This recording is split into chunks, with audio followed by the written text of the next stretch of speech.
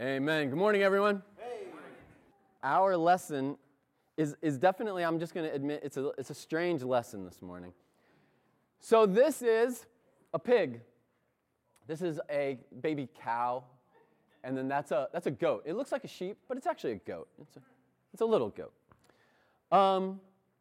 And the name of our lesson is the pig, the calf, and the goat. And so you're like, I've never heard a lesson called the pig, the calf, and the goat. And you know what's funny is I grew up moving around a lot as a kid. I lived in like super urban areas, and I lived in super rural areas, and everything in between. And we actually lived in Kansas, farmland, farm country.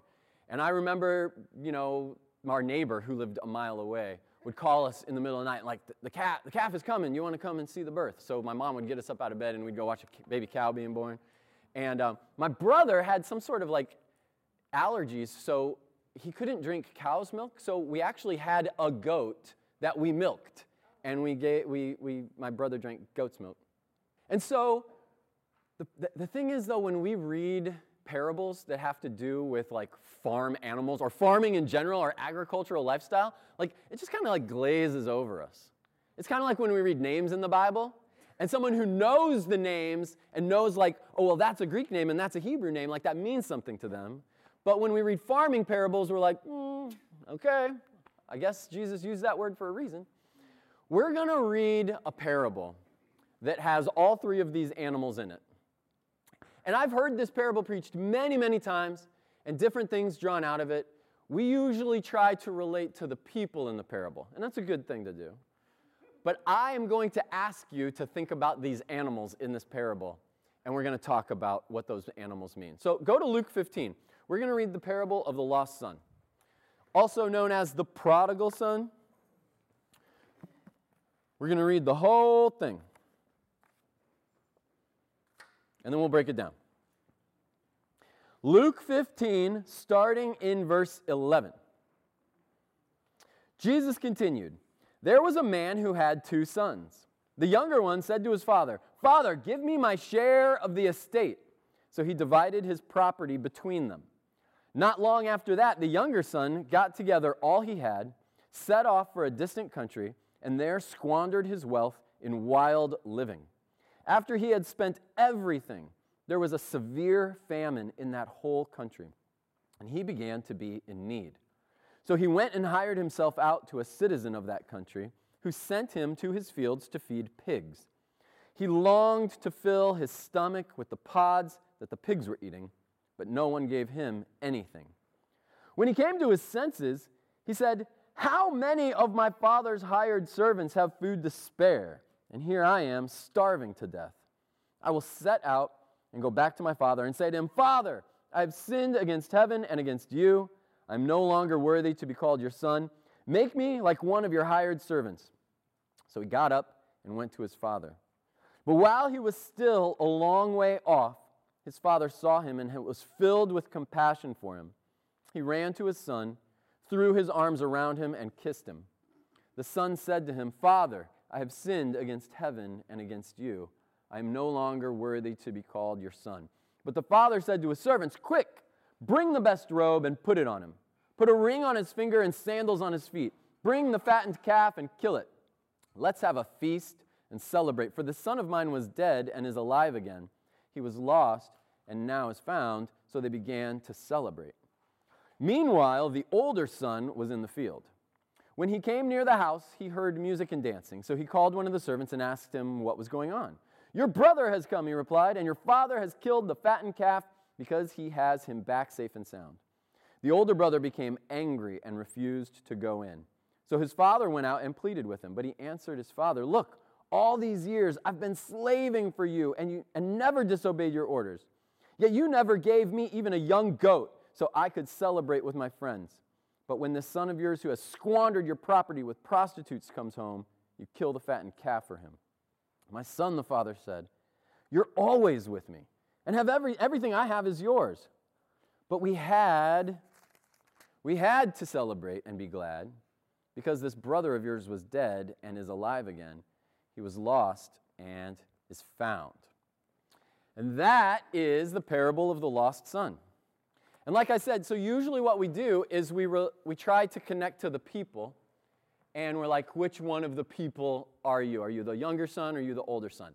That's valid, that's good, and yet what I want to do this morning is let you know that we're a little bit like both of them all the time. In you, you have a little bit of the younger son and a little bit of the older son. And I want to look at these animals, because these animals mean something. And so what I'm going to do is look at the parable as a whole. And so when Jesus was saying this, Jesus was trying to communicate something. This whole parable has a very simple explanation to the people Jesus was talking to. And it was about the Jewish people, the Israelites, and the Gentiles. And this whole parable can be summed up by saying, the Gentiles are coming, and you're going to freak out. You're not going to be able to handle it. And so that's what it meant to the first century hearers. And we're going to extrapolate a little bit from that. All right? So first up is the pig. So the second son cashed in his inheritance, and he lived without restraint. He was just wild. He was like, I'm going to do whatever I want to do. He quickly realized how fast you can go from being on top to being on the bottom of life. And a lot of us have felt that. A lot of us have felt like things are really going well for me. And then like it seems like you blink and the world is stomping on you. And you're like, what happened? Well, this guy lived foolishly. He lived without wisdom. He cast off restraint. He assumed that anything that like holds me down, anything that restrains me is bad. And anything that feels good must be good. And in your right mind, in your spiritual mind sitting in church, your church mind, you know that's not true. But your church mind doesn't usually last past church. And so later, you're like, oh, but this feels like it's cramping my style, so this must be bad. And you do what you want to do. So what does the pig symbolize? What does the pig represent? Well, the easy answer is sin. But that's not true. His sin was greed, foolishness, living to excess, lust. He says he spent his money on prostitutes. He had a whole list of sins that made his life feel awesome. And then the pigs come. What the pigs represent is the consequences of our sin. And this is an important lesson, that there is a difference between your sin and the consequences of your sin. Because the reality is, guys, I could get up here and say sin is bad, but when you're in sin, you don't feel bad all the time. You're like, this feels great. And then life catches up to you. The pig is what comes after all the fun stuff. And he found himself feeding the pigs with food that he wasn't even allowed to eat himself. Now, this has whole connotations we're not going to get into for the Jewish culture. Living and hoping to feed off the scraps of the pigs. When Jesus told this story, what the pigs represented was the fallen state of the culture of the Gentiles. Like, they were not God's people, and their life was all messed up, and that's what they get. They made their bed, they can lie in it. And the Israelites were like, I don't feel bad for them. I don't have pity on them for, we walk past and we see, or we hear stories about how they worship idols, and they have idol prostitutes, and they eat unclean foods, and that's their life. That's the consequences of their choices of not following God's laws. So they looked at this as very much a cultural thing. Like, their culture is sick and depraved and bad, and that's what they get. And what Jesus was trying to do was get them to see, they're going to be lifted out of that, and they're going to be right back where you are. So what does this mean for us? Okay. I'm pretty sure that a lot of you, if you spent time reflecting, could reflect on your lowest of spiritual lows and remember what life was like when you cast off restraint and when you made foolish choices. And that's the sin, but then you have to deal with the consequences. And so, like, story I tell a lot, and I hope it's appropriate here, is that, Jen and I were dating as non-Christians, and I was not faithful at all. So we become disciples. Yay, everything's awesome. New creation. And then we go through our premarital counseling, and I confess all that stuff, and that's consequence number one, having to see that in her face. And then she's just like, have you been tested, for diseases? I was like, no, I have not. She's like, well, do that, because I'm not marrying you. And I'm like, but new creation. And she's like, yep. And you'll be my brother in Christ over there. But that smacked me in the face. It's the difference between the sin and the consequences of the sin. And some of you here have been forgiven of the spiritual consequences of your sin. Jesus does not want Jesus wants to vouch for you. He does not want the Father to condemn you, and you're forgiven, and yet you're dealing with the physical consequences of your sin. And God's okay with that. If I decide, you know what, I'm going to blow every single dollar I have and just stop paying my bills, which happened before as a non-Christian, but I was like, you know what, I'm going to move across the country and stop paying my car payment. That's not wise. Don't do that, okay? And then one morning, I wake up and my car is gone.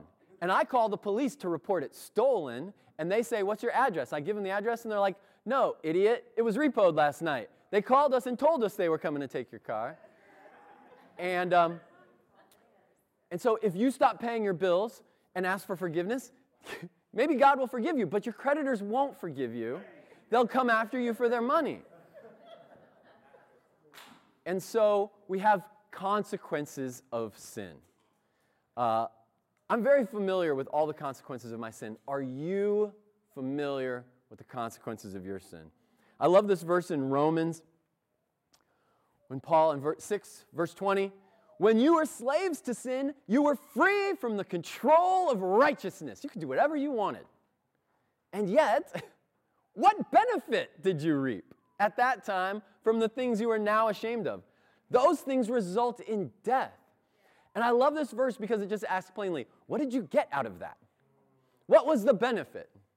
And I remember, and I've had very explicit talks with young men about this, like in your mind, you think about women and you think, tons of benefits from using and exploiting them. Until you do that and you realize there are no benefits to that. And then you're ashamed of those things and you realize they result in death. Don't live like that. He's like, what did you get out of that lifestyle? Nothing. So the question is very simple. What is your pig, or what are your pigs? What are the consequences of your sins? Because if you live a life where you ignore those things, you're always going to go back there. When you're living with the pigs, it's very important that you know you're living with the pigs. What are the consequences of your sin? Maybe it's hurt relationships. Maybe it's broken trust, lost jobs, financial ruin, legal issues. These are real things. Some of these are in my past. And that's the consequences of our sin. I hope we're never a church that ignores the consequences of our sin. Amen? All right, let's move on. We got the goat. We're going to skip the calf. We're going to come back to the calf. We're going to talk about the goat. The first son the older boy brings up this idea of the goat, the little goat, the young goat. Do you remember when we talked about forgiveness a couple weeks ago? And I quoted a book by Fred Luskin. This is Jose's, like, he just perked up. Luskin? Fred? This is going to dip into Fred a little bit, okay? The goat represents our grievance story. What is a grievance story? You know what a grievance story is. A grievance story is the story you tell yourself over and over and over again about how everything was bad and everyone hurt you and you're the victim and all this stuff. And you just repeat it over and over again. And this guy had a grievance story. And his grievance story was, where's my little goat? He gets the fattened calf and I don't even get a little goat. Where's my goat? Which makes me think of this movie right here. This is Fantastic Mr. Fox. Guys, watch this movie. I love this movie. But this is Ash, who is Everett's spirit animal. And Ash, so Christopherson comes, who's the cousin. Christopherson comes, and Mr. Fox, who's there with, he got his tail shot off. Christopherson gets invited on a raid. And Ash wanted to go, but they say, get back home. He's not athletic enough. He's little. He's weird. He's different. And so he makes Ash go home. And then when they come back from this raid, it didn't go well. He got his tail shot off. Ash is like, what's the matter? Like, why does he get that? And I love the line where he's like, he just got here and he gets a bandit hat? Because they wear the bandit hats, remember? The balaclava. He's like, he just got here and he gets a bandit hat? Where's my bandit hat? Why didn't I get shot at? And he's like angry. Because he wanted to be included and he wanted a bandit hat. So the older brother, he wanted the goat. He wanted a little party for himself. And he sees his delinquent brother get a party. And he's like, where's my party? So from my history, and I love them to death, and they're mature, grown adults now. But I had two brothers, so there were three of us. And there was a time where my brothers were less stable or in need of lots of money. And my parents would help them out. It started, but I didn't ask for money, so I didn't get money. And it started to really grate on me. Especially one brother. And if he's listening online, I'm sorry. But I just thought about how, they live this way, and they get to borrow money, and I'm not. That's my goat. That's my grievance story. Over and over in my head. Where's my reward for being the good son? Where's my little goat? And we say it over and over again. You know what I never, ever thought? I never thought about the joy that I might bring my parents by being a responsible son. I never thought, maybe my parents are relieved when they think of me. And they think, oh, but we don't have to worry about Ben. Because there was a time they did worry about me. But I never took joy in the thought of my parents not being stressed out about me. I never imagined how relieved they would feel because I was focused on the grievance story. All right, are you ready for the quote from Fred? Here's what Fred says in Forgive for Good. Careful feeding and dedicated nurturing of the grievance story can keep a hurt alive forever. And every time we complain about this story, we suffer physically. Wow. It is his whole thing in the book about the grievance story is awesome. Read it. And can you imagine, these aren't real people, the younger son and the older son, but can you imagine if the older son was talking about this stupid goat for the rest of his life? He gets the fattened calf and I don't get a little goat? And it would destroy the whole family because they would never be reconciled. I love it when in James 4, he talks about fights and quarrels. What causes fights and quarrels among you? Don't they come from your desires that battle within you? You desire, but you don't have, so you kill. You covet, but you can't get what you want, so you quarrel and fight. You do not have because you do not ask God. And this is what I love when it relates it to the grievance story, because what this verse shows that a lot of our issues with other people are actually issues inside ourselves. And if we were to resolve this wouldn't be as tense. Or, and James takes it a step further, he's like, a lot of your issues between us are problems that we should be bringing God into. And yet, it's a perspective thing. We don't have proper perspective. We're telling ourselves this grievance story over and over and over again, and we're never taking it to God.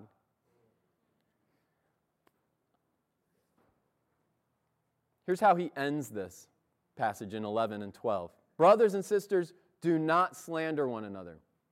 Anyone who speaks against a brother or sister or judges them speaks against the law and judges it. But you, who are you to judge your neighbor? He's like, who are you, Mr. High and Mighty? That was actually the brother I was just talking about. He just said happy birthday.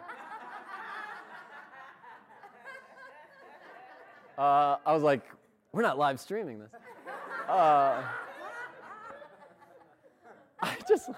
Guys, someone needs to tell us this all the time. Who are you? Yeah.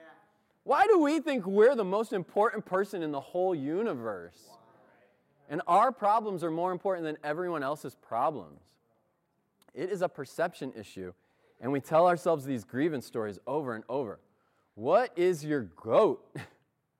What is your grievance story? What's the thing that you're like, where's my little goat? Why don't I get a party? What's your pouting? You can say it even. You have a whiny voice. Yep. Say it in that whiny voice that you know you have. What is that sweet, sweet story that you poison yourself with?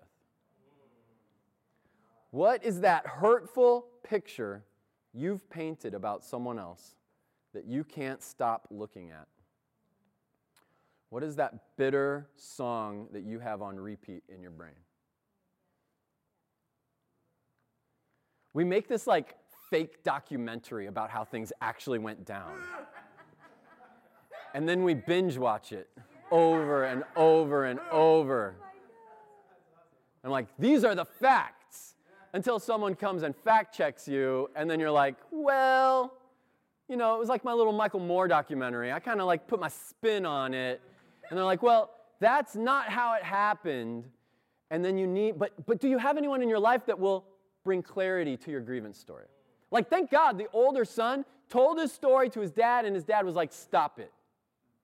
That's not how it is. You have everything I have. We had to do this. And he shut that down now. But do we have people in our lives that will shut down our grievance stories? Not mean. But we have to get rid of these things. Holding on to these is deadly. Repeating your grievance story over and over and over again will never restore your relationship, and it ultimately will hurt your relationship between you and God. Can you imagine? Imagine a scenario where the older brother hangs on to this goat thing. Where's my little goat? And the dad's like, stop bringing up the goat. Like, you have everything. And it ends up destroying his relationship with his dad, because he can't stand that his dad is being nice to his younger brother. That happens with us. So we have to let that go. All right, here's the last part. We're going to talk about the calf. So the calf is what happens when the younger boy comes back and the dad is like, he's here, throw a party. And they kill the fattened calf. What does this represent in our lives? The fattened calf represents the relationship, or the honor of a right relationship between you and God. When you have reconciliation and restoration spiritually, that's the party. That's the feast that he's describing. So when Jesus told this story, honor was actually there's honor-shame cultures where honor is a finite commodity. There's only so much honor to go around. And so if I honor you, now you have more honor and we all have less honor. It's a very, hierarchical structure. Well, they put this feeling on God. And here we are, the children of God, the chosen people of Israel. We have all the honor in the relationship between God. God hates everybody else. And so for Jesus to say, well, actually, he loves everyone else, and he's going to raise them up to your level, it didn't make sense to them. To them, they think, well, you're bringing God down by raising them up. All of our generations, centuries of living righteously, obeying the law, that doesn't count for anything? You're going to let them be just as loved as us? And they couldn't handle it. They would feel like that diminishes the honor. The problem is the honor comes from the relationship. The relationship comes from love, which is what God is made of. And so, by God lifting up the Gentiles, that you are all benefactors of, by God bringing in those wicked younger sons, it's actually proving that he's God, not becoming less than God. Does that make sense? It demonstrates his love. It doesn't diminish it. And I hope everyone has the honor of a right relationship with God. This is what Paul says to Titus. Titus 3. But when the kindness and love of God, our Savior, appeared, he saved us, not because of the righteous things we had done. It's not because we were the older son that stayed at home and did all the things, but because of his mercy. He saved us through the washing of rebirth and renewal by the Holy Spirit, whom he poured out on us generously through Jesus Christ our Savior, so that having been justified by his grace, we might become heirs, having hope of eternal life.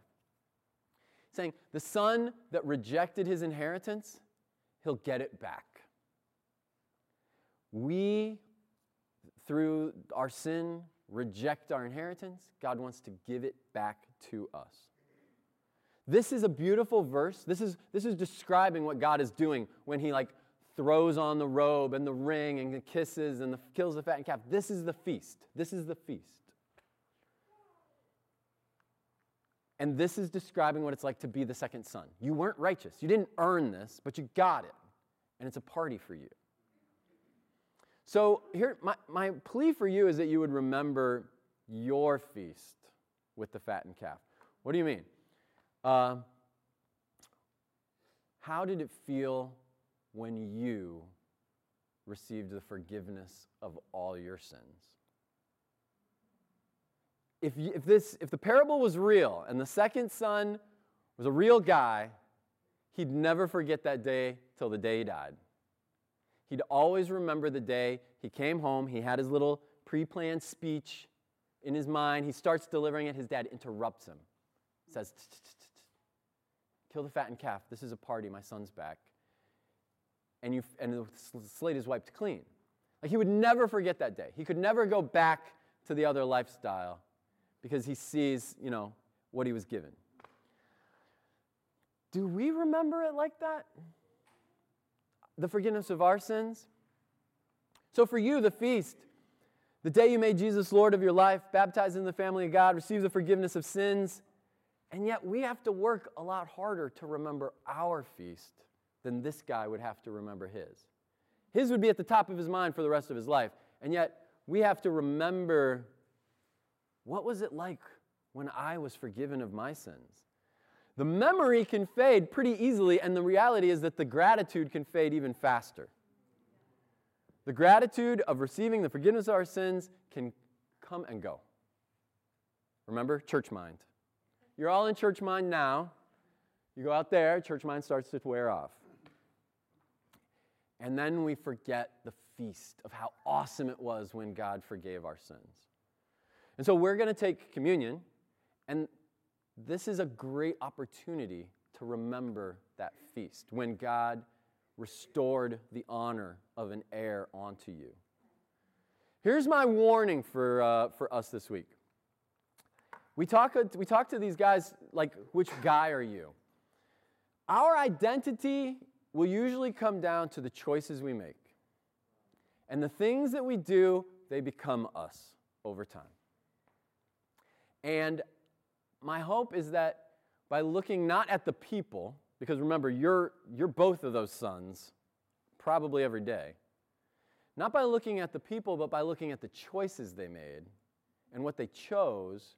I pray that we can be in the honor. We can choose the right relationship with God. So some of you today are great disciples, and you're going to choose the honor of a right relationship with God.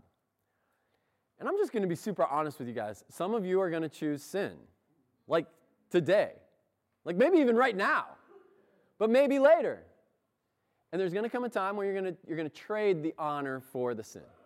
You're going to trade the fattened calf for the pigs. That's the reality of life, okay? And then some of you are going to choose to start telling yourself that story over and over and over again. You're going to be the pouty, where's my little goat? My question to you is just, which one are you going to choose today? My prayer is that you would choose the honor of a right relationship with God. So I'm going to pray, and then we will take communion, and that will be the end of our service.